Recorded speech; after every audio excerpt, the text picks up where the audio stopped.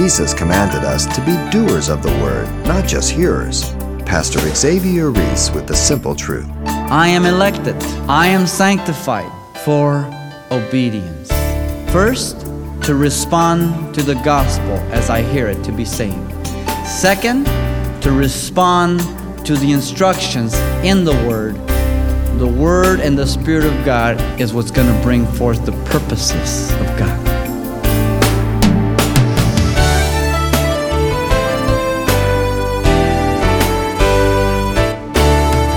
Welcome to Simple Truths, the daily half-hour study of God's Word with Xavier Reese, Senior Pastor of Calvary Chapel of Pasadena, California. A world of difference, a cut above, outstanding and exceptional. These are similar terms that describe something so superior, it's literally set apart from the others. And that's exactly how the concept of sanctification can be defined, as one set apart. But set apart for what?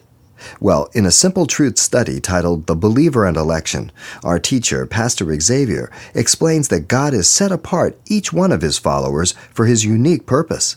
Let's listen. Peter tells us that election is by the power of God in sanctification of the Spirit. The word sanctification means to be set apart. The root word is used for the word saint, hallow, holy, sanctified, sanctification. Sanctifies. It simply means to be set apart. It is through the sanctification of the Spirit, mark it well there, that we are brought unto God. In Jeremiah chapter 1 verse 5, God says this to Jeremiah, I knew you, I sanctified you, and I ordained you. He set him apart. For who? For himself. And so God has elected us. God has saved us for a setting apart purpose. In the Old Testament, the firstborn were set apart to be the priest of the home. They were set apart for the service of God. In the Old Testament, the temple was set apart as a place where God would meet man. It had a unique purpose for the service and use of God. The Levites, through the book of Leviticus, were called to sanctify certain vessels for the purposes and service of God.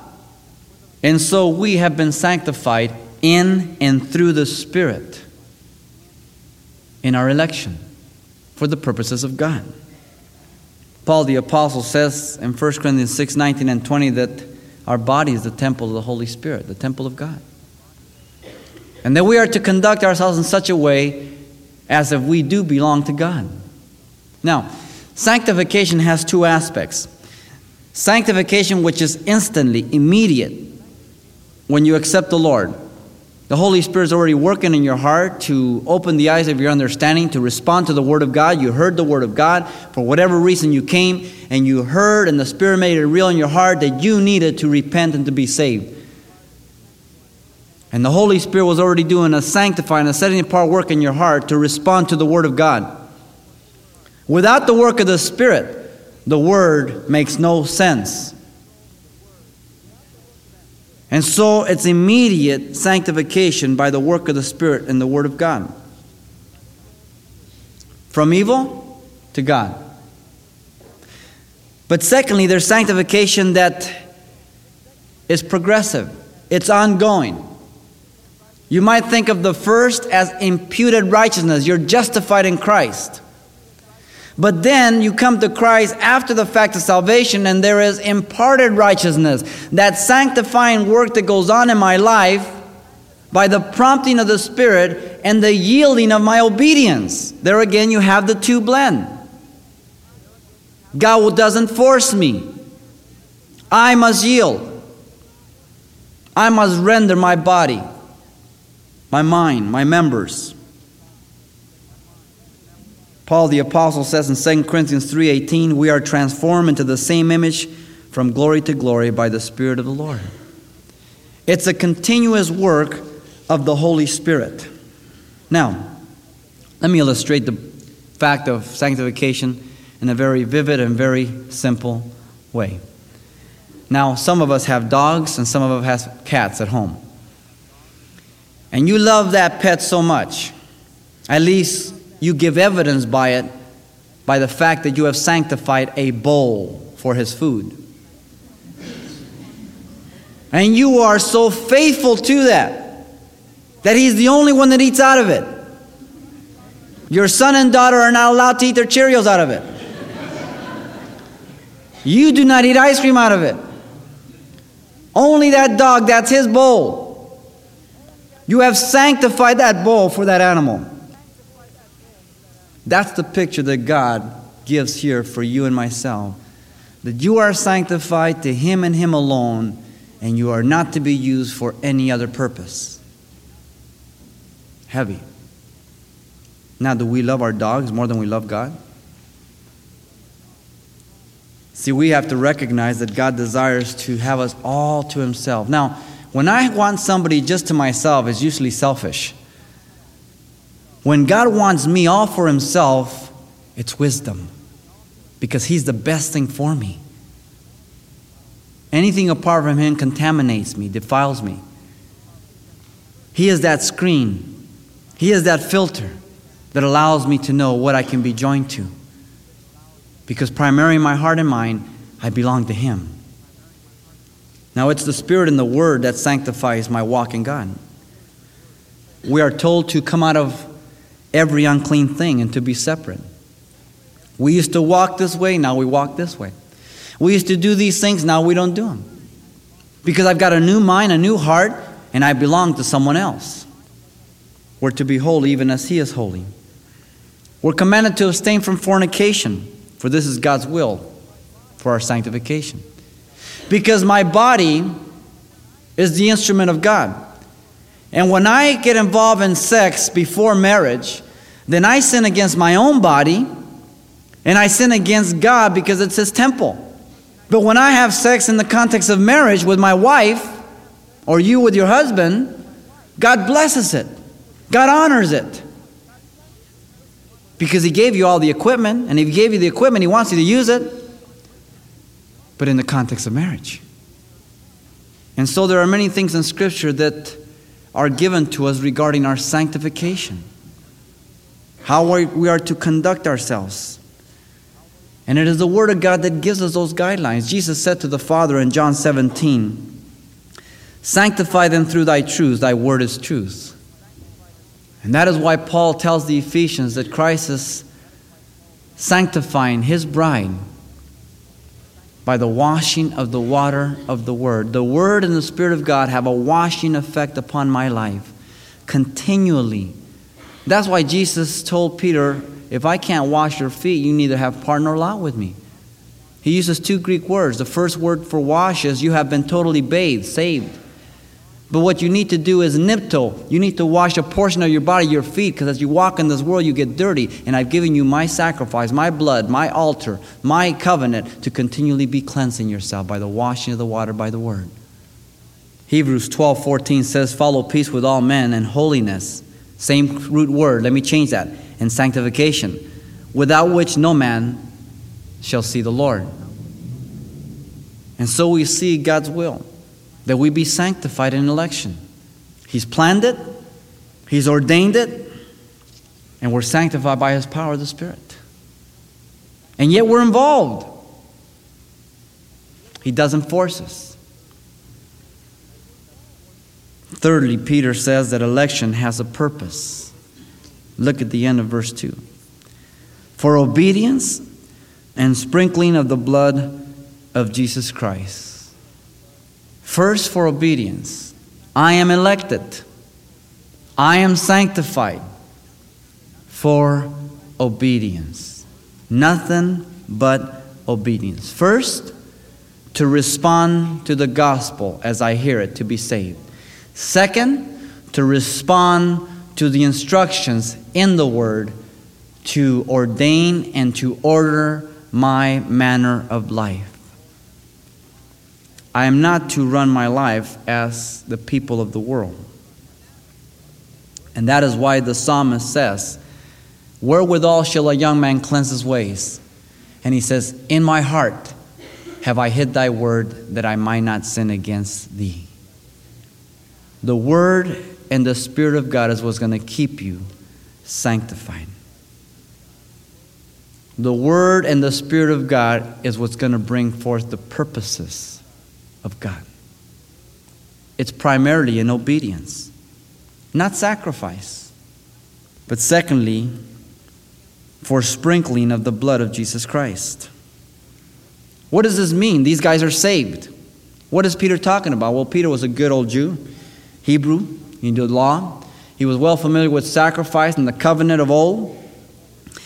And he knew that as he was writing to these dispersed Christians, and many of them, and for the most part, were Jews, though not exclusively as we study the epistle, that their mind would go back to the old covenant, and they knew that in Exodus, Moses took and sprinkled half of the blood on the altar and half of the blood on the people, sealing the covenant at Sinai. The blood gave witness to the agreement, to the covenant, to the responsibility on God's part and on man's part. Aaron the high priest was sprinkled with blood after they put all that pretty vesture on, gold, mitre, the breastplates, the stones, just beautiful dress. Then what did they do? They took a big old thing of oil, poured it over his head, it poured down his beard all the way down, and then they sprinkled blood on him. Blood. We have been redeemed by the precious blood of Jesus Christ. It signified the agreement and appropriation and responsibility of the covenant. You see, Peter is saying here is that we are sanctified for obedience and unto the sprinkling of the blood of Jesus Christ. To appropriate that benefit. The book of Hebrews says that without the shedding of blood, there is no remission of sins. And everything in the Old Testament pointed to the sacrifice of Christ. John the Baptist says, "Behold the Lamb of God which takes away the sins of the world." The entire book of Hebrews says that Jesus Christ is better than angels, better than the sacrifices, better than Moses, better than Aaron. He's just plain better. His blood is pure. Everything pointed to Christ. And we have boldness to walk into the throne of grace because when we walk in, the Father sees the blood of Christ upon us. And 1 John 1:9 says, if we are faithful to confess our sins, He is faithful and just to forgive us our sins and to cleanse us from all unrighteousness. It's an ongoing process of purging and cleansing that keeps me right with God, the blood of Jesus Christ, not my works. And so Jesus gave the true meaning of the Passover, the fulfillment as He sat with His disciples. So this is the blood of the New Testament, shed for the remission of sins. My blood, pure blood, sinless. Peter says, not redeemed by corruptible things as silver and gold, but by the precious blood of Jesus Christ, without sin. 23 chromosomes of Mary, 23 chromosomes of the Holy Spirit. Well, then you say, well, wasn't His blood contaminated? No, because the baby's blood never mixes with the mother, ever. Jesus' blood was 100% pure. And therefore, the Father sees His blood upon me. And that's why Paul says in Ephesians 1:7, we have redemption through the blood and forgiveness of sins. Now, remember in the book of Exodus, as God instituted the Passover, and He said, this night, the angel of death is going to come through. Those of you who are Jews, Hebrews, get in your houses, put the blood on the doorpost, the lintel.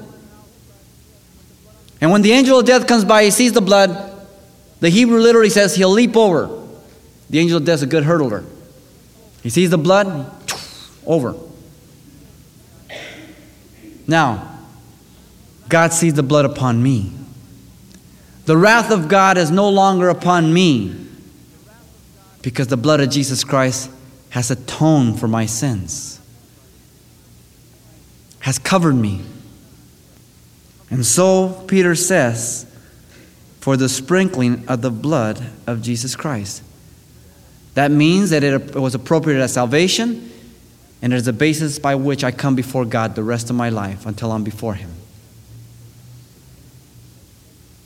It's interesting that even in the Great Tribulation, it will be by the blood of Christ that the saints there will overcome. And they overcame by the blood of the Lamb, Revelation 7:14.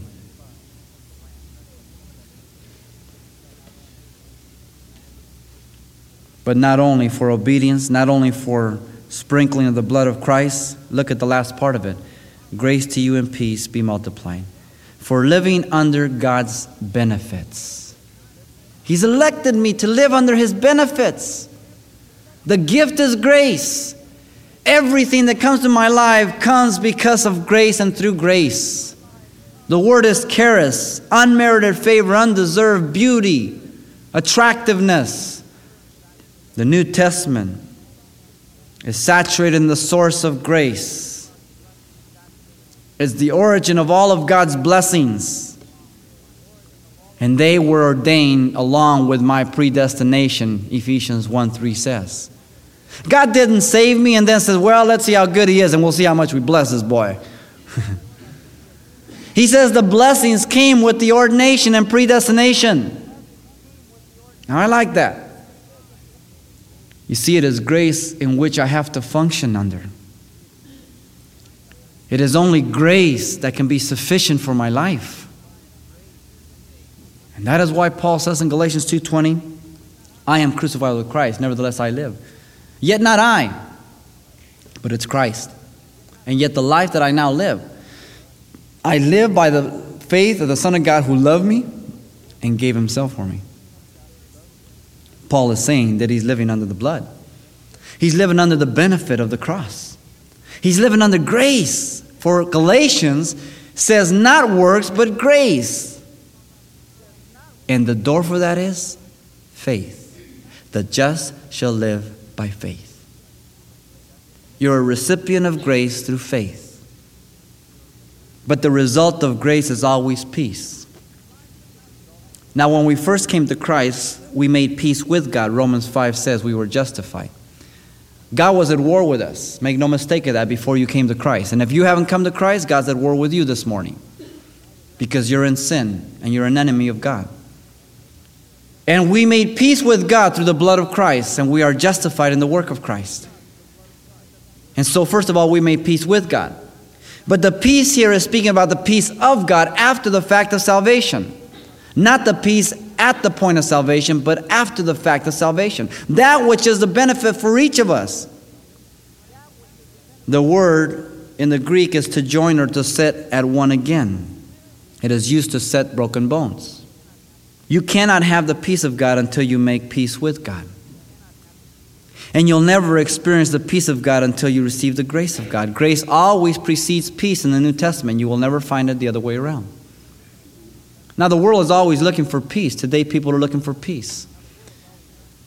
And so they can gather some peace at some point, at some time, for some land. They go out to the mountains and they get this beautiful cottage, and the breeze just blows and leaves blowing, and they don't have nothing to do, and so they're peaceful for a weekend. But it's not lasting peace. When you think of the peace of God, I don't want you to think of that cabin in that mountain. The peace of God is this: Jesus is in the middle of the storm, and He's sleeping. The disciple says, Lord, don't you care that we perish? Oh, ye of little faith.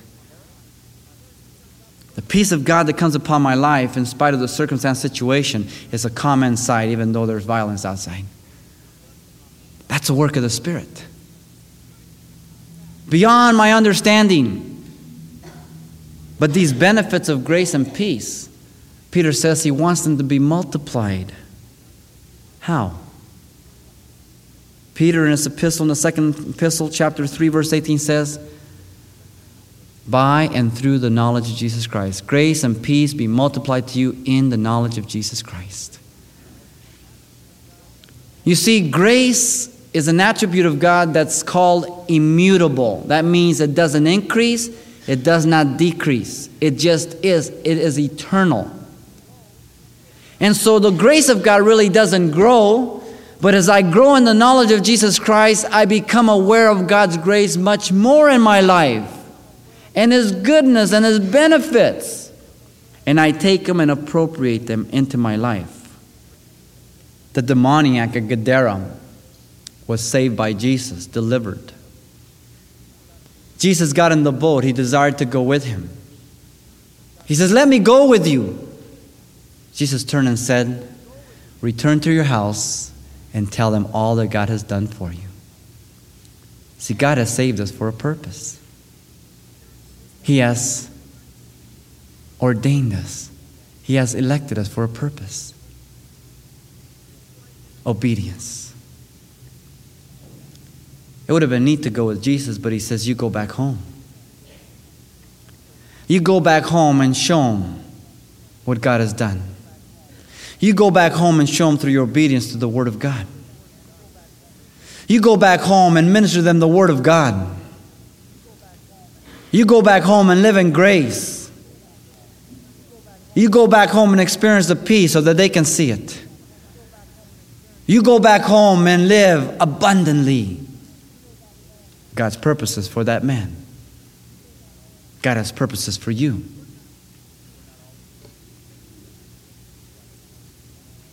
Peter in his second epistle in chapter 1, verse 5. He says, but also for this very reason, giving all diligence, and he's talking because of the reason that we have a divine nature, we're new creatures. Listen, and to your faith virtue, to virtue knowledge, to knowledge self-control, to self-control perseverance, to perseverance godliness, to godliness brotherly kindness, to brotherly kindness love. You see, multiplied? It's implied here. The Christian life is not static. For if these things are yours and abound, there's the word again, implying multiplication. You will be neither barren, literally useless, nor unfruitful in the knowledge of our Lord and Savior Jesus Christ. For he who lacks these things is short-sighted even to blindness, and has forgotten that he was purged from his old sins. Therefore, brethren, be even more diligent to make your calling and election, there's the word again, sure. For if you do these things, you will never stumble. For so an entrance will be supplied to you abundantly, there's multiplication again, into the everlasting kingdom of our Lord and Savior, Jesus Christ. You see, God desires us to understand that our election is for a purpose. Not only obedience, not only for the continual appropriation of Christ's blood, but that we might live abundantly under the benefits of God, His grace, His peace, and all that to be multiplied. Jesus says, I didn't come to give you just life, but life more abundantly. And often some of us live far short and less than what God has desired for us to do. There you have God's will and our choice. You cannot exclude one or the other. The Spirit and the bride says, come. And let him that heareth says, come. And let him that is athirst come. And whosoever will, let him take the waters of life freely. That is the message for you today if you don't know Jesus. Yes, election, predestination is scriptural. But don't forget man's free will. How do they work? I don't know. Grab the one with left hand, grab the other with the right hand, and walk in John 15. Abide in Jesus Christ. Election is the plan of God. Election is by the power of God. And election has a purpose. Grab a hold of those truths. Meditate upon them. And then walk in them. Even today, if you haven't been. Pastor Xavier Reese, wrapping up a heartfelt challenge for sanctified living, walking in obedience, abiding in Christ. Now, today's study is simply titled The Believer in Election and is available on CD for just $4. Everything we shared last time will be included as well, so it makes a convenient way to study the message more in depth and then pass on to someone else you know. The title to ask for once more is The Believer and Election, or just mention today's date when you get in touch. You can request your copy by writing Simple Truths, 2200 East Colorado Boulevard, Pasadena, California, 91107. Or to make your request by phone, call 800-926-1485. Again, that's 800-926-1485. Or the address once again is Simple Truths, 2200 East Colorado Boulevard, Pasadena, California, 91107. And please help us by including the call letters of this station somewhere in your correspondence. This is helpful when we check on the impact of this outreach in your area. It's only natural to rejoice when the good times roll. But is there any reason to rejoice when things aren't going our way? And that's our topic for the next Simple Truths with Pastor Xavier Reese. Hope to see you then.